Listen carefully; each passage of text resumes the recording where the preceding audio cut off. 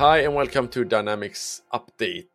We are at the start of September, and the reason why we're here is that we would like to talk a bit about 10.0.37. And we are, as usual, me, Johan Persson, and my colleague Gustav Sundblad. Hello, Gustav. Hello, Johan. Hello. How are you? I am fine, thank you. Great. It's a hot September, so that's nice. But it's good that work has started again, and we are off to a great start. Back to routine. Yeah, exactly, that's good. Exactly. So let's get started with 10.0.37. And one thing I noticed was actually that it's not very full of new things. No. I'm guessing sort of that maybe there has been a lot of issues that have been fixed instead, but rather than new. You're so pessimistic. No, I'm not pessimistic. I think it's a good thing. Fixing No, bugs exactly. is good. So absolutely, I totally agree. And it might absolutely be that case that it has been a lot of bugs. I know they kind of re-released version 36 preview as well, so possibly that. But also, I had the same thought actually. I was like, yeah, I'm preparing for this podcast. It's like, okay, it's usually that you have to pick these few things out of a long list of very nice features.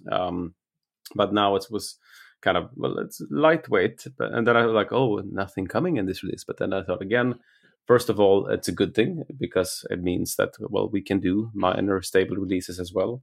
And as you say, probably bug fixes. It's a lot of things that are actually coming in as well. So just that the list is shorter doesn't mean that the business value is less. I hope, at least. No, but actually, I actually had a discussion with a colleague around this, and it might be a good actually point to make in this case that there are a lot of things that have been fixed over the years with FNO, and most of the mainstream features and bugs in mainstream features have probably been fixed and handled. Yeah. And if you find bugs now, you should probably come to the conclusion that you are probably using like a niche scenario for the product, because otherwise it would, if all of the people in the world were using it, it would probably have been fixed by now. And one reflection that I've also made is that we are actually seeing new functionality rather than like things that are already that were already available in 2012. Because I heard you say that before, that there was actually a headline saying 2012 features that has been postponed. Yeah, I noticed that was a very nerdy read when you get stuck, or as you do, get stuck on Learn, of course, as everyone does. No, but it's reading through the notes. It's fun. It's relaxing. But I ended up reading the not deprecated features. The title is really features that were scheduled or meant to be in AX 2012 at the R3 release that were not. So they were probably pushed into 365 or AX7 Rainier, as it was called back then. And it was fun to read. Fun. Well, I can imagine that meeting where it's like, okay, we have these 20 features. Sorry, guys, we're not going to do them now. We're putting them in the backlog here. And it's like 17 out of these 20 are like status will not be implemented. It's done. So it never came to be in many cases. But also, to be fair, a lot of these features are there, but not as they were planned to be implemented. The business issue that they were meant to solve have been solved differently, which makes total sense because it's a different platform, different product a little bit. But it's just fun to see sometimes. And also sometimes, sometimes you Google, you want to find something on Learn. What is this? How does this work? And then you read and it's like, interesting. Oh, I didn't know this. And then you figure out, oh, you're on Business Central. You're not on operations. So I didn't know it worked that way. Oh, okay. Do we have this feature? I didn't realize they're that. so similar, right? It's very easy to find. So, yep. And it's fun, but it's a very as we've said many times before, it's a very extensive documentation, and it's a trick to just be able to find how it works, and it's very good. So I'm happy about it. Much better than the old CHM files that you could or could not import, and maybe they had content and maybe they didn't. Yep, exactly. So let's get started. What's first on your list? As always, without like in prioritization inbound here, I start from finance and then go through commerce. But from a finance perspective, I have two minor ones. Many different. This is a very, very nerdy thing if you don't like it, but it's the ISO 22222 new versions for payment reporting or payment bank statements, basically. PAIN files. I think it's very, very ironic that some of the payment report, like the credit transfer files, they are actually called PAIN. So fun. They cause a lot of pain in the implementation, and they are actually called PAIN. But a number of different formats released on the newer versions. And it's very helpful nowadays that you can actually, even though every bank has their own format, you get a lot of time reduction by looking at these standard formats in ER and the way they can be used to not maybe 100% automate out of the box many cases, but at least streamline the process of exchanging information between you and your bank or treasury provider or whatever you call it. So make sure to read up on that to see what is coming and what is there now, because it's a lot.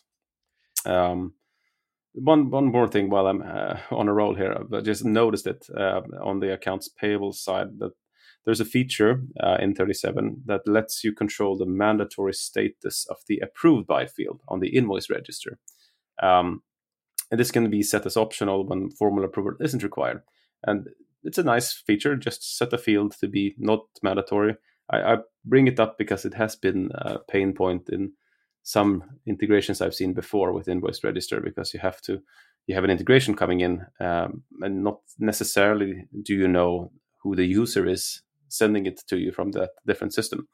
So like everyone has always solved this by setting up a specific like a system user or system integration user, and that's the one who approved the invoice.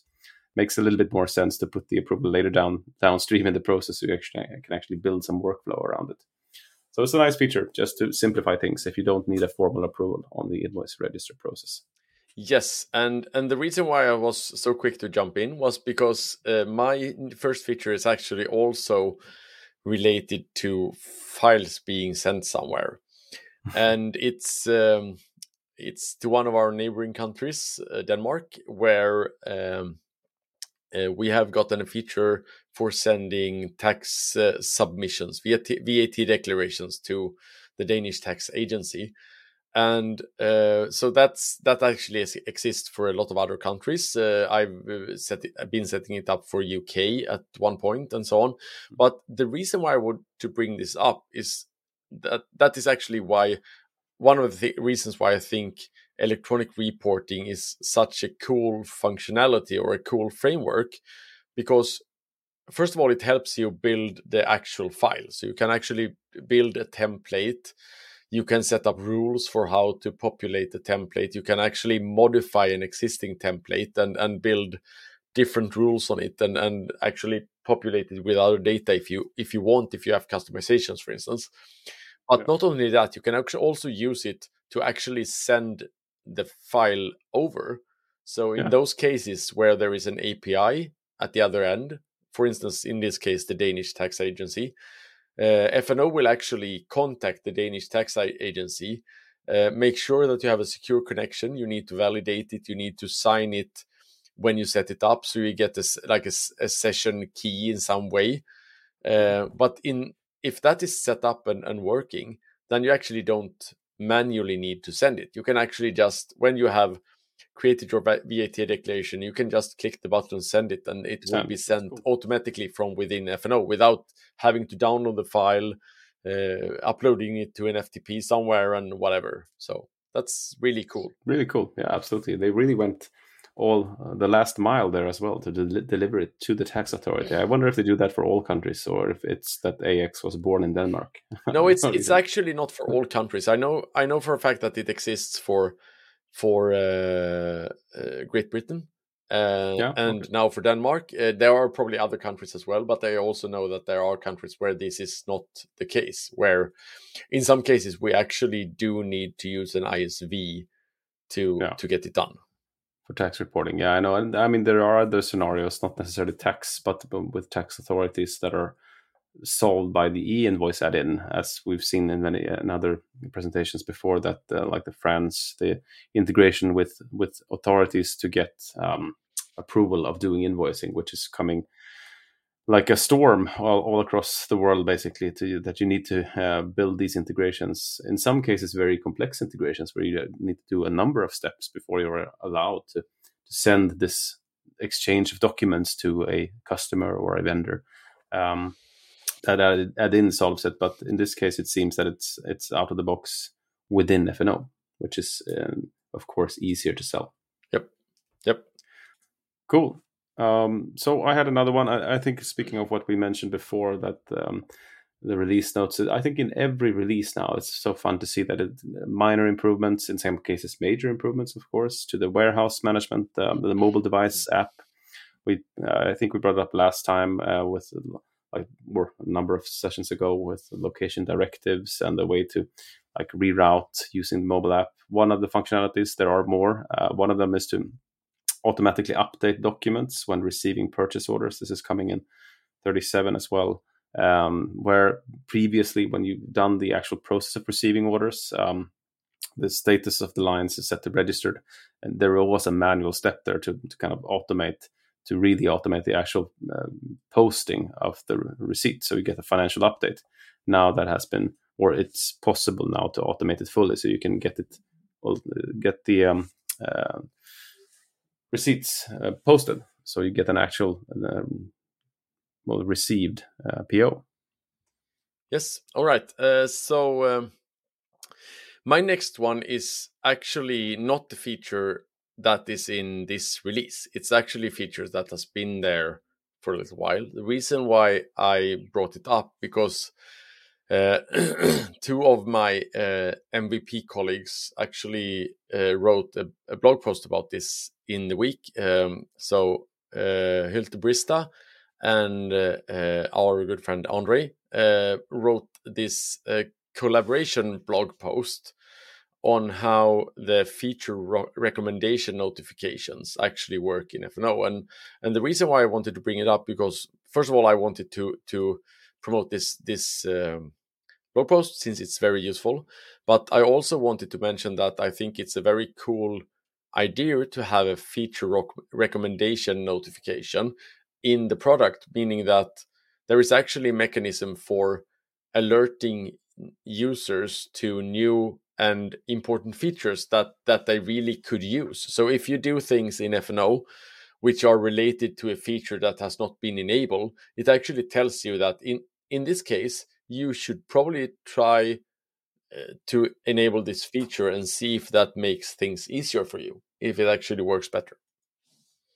I think that's really cool, and I think we discussed it a little bit before as well. I mean, the reason, of course, is to make sure that if Microsoft releases a feature, let's say for the one we discussed before as well, the feature to automatically clean up job history, for instance, that's something that improves both from the client side or the one running the system, and from Microsoft perspective, from a platform perspective, it's an improvement. So, and I guess here, or maybe how the reasoning went and how to add this feature recommendation, because the notification doesn't go necessarily to the admins, it goes to the users in some cases. So maybe they looked at telemetry and they said, okay, admins are not turning this feature on, we need it on, let's go to the actual users so they can put some weight on the admins as well. So now you don't just get the admins and the test leads going to activate features, you actually get all the business users as well.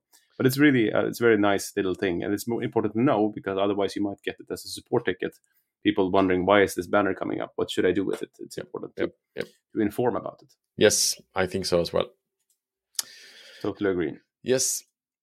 And speaking of features, we've discussed before as well, it's not only like new features, deprecated features, it's about state changes of features as well.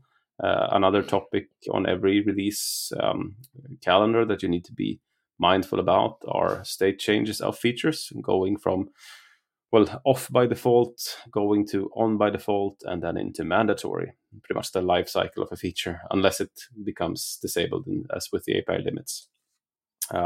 So it's an important list to look at. And I mean, if you do your testing rigorously as you should, then hopefully you've tested on this feature setting anyway. But be mindful that features are being turned on, even if you don't make an active decision to do it yourself. One of them that's coming online now is the calculate line net amount on import. It might have been actually on by default in 36 as well, but it's important to look at it because what it does, it handles specific integration scenarios, specifically for sales order import. So if you use data through the sales order lines or quotation lines or return order lines entities using OData or dual write, or I mean, just using the entities, it will control whether the system would recalculate the totals or not. So in some integration scenarios, you might want the sending system to send you the actual total amount because you want to ensure that it's what they saw is also what's going on the invoice. You want to avoid scenarios of Dynamics applying other sets of maybe discounts due to like issues with master data. But you still need to ensure that the logic is valid. So this feature might disrupt your integrations if you're not careful, because previously it didn't recalculate. So as soon as someone went in and maybe touched the line a little bit, then it recalculated and the totals went off. So worth putting a little bit of time if you have integrations using sales orders or sales orders composite entities. Invest some extra time in validating that the totals match, not only that the integration is importing the lines. Yep, that's really, really nice. So I actually don't have anything else, but I have a short like public service announcements before I'm done for today. And that actually is something that was raised by one of my colleagues, which I didn't mention at the start of the show. And that has to do with bugs. So like every other company, when you send in a bug, there is a prioritization process. And the prioritization process lets Microsoft know which bugs to work on next. Because if they are higher up in the priority, they are being worked on. If not, then they're not being worked on. So what you need to figure out here is that if you find a bug in issue search that you are experiencing, then your first thought might be, okay, so it's already in issue search. I shouldn't register it because it's already been done. Someone has already sent it into Microsoft. But you should probably do exactly the opposite. If it's already in issue search, you should register it again, and you should force Microsoft support to link it to that issue that is already in issue search, because if they do, then that will get a higher rating in the prioritization backlog, and that will make it more likely that it's actually fixed. Yeah, makes total sense. And it's not about like tricking the backlog, it's about communicating to Microsoft that this is an issue, maybe more severe than they know. So it's and I think speaking for them, I think they want to know that. So exactly. And so I think it's important that we all actually send in support cases, because I mean, if we're looking at coming from an AX 2012 background, the gut feeling is often, we don't send anything in, we fix it anyway by ourselves because it's going to take too long. So the thing is that even if you do fix the bug, even if it's urgent and you do fix the bug, send it in anyway, because I mean, if you're lucky, then Microsoft will fix it as well, and you can actually go in and remove your code and have Microsoft fix in place instead, because that means that you have a couple of lines less that you need to support for all eternity. Yeah, exactly. Makes total sense. Yeah.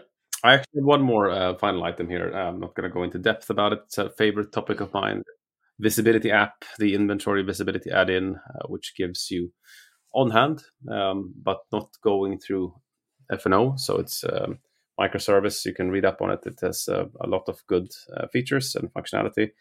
What's new here is the integration with Commerce, and specifically the CSU, which is a very, very cool thing for me, because I see a lot of scenarios where there were some like fringe integration scenarios where we touched upon Commerce before as well, but the on-hand replication was coming from F&O, so you needed the transactions to come in. Now we're looking at pure integration between CSU and Visibility app, so you can actually leverage a lot of scenarios where you might go live with the POS setup first, but you don't necessarily have inbound operations in ERP. Then you can still provide your sales channels with actual, I'm going to say near real time again here, but accurate on-hand data, which is a very, very key component in many retail scenarios and B2B scenarios as well, of course, to limit short selling and short picking in this case as well. So it's very cool integration. It's in preview a little bit. I think there's a public preview now in September. So if you haven't played around with Visibility and you have these needs, I implore you to try it out in your nearest tier 2 environment. Yes, I think that's as good a point as any to end this evening's podcast. So with that, I think we say thank you everyone for listening, and have a nice time till the next episode. Bye-bye. Thank you. Take care. Take care, everyone.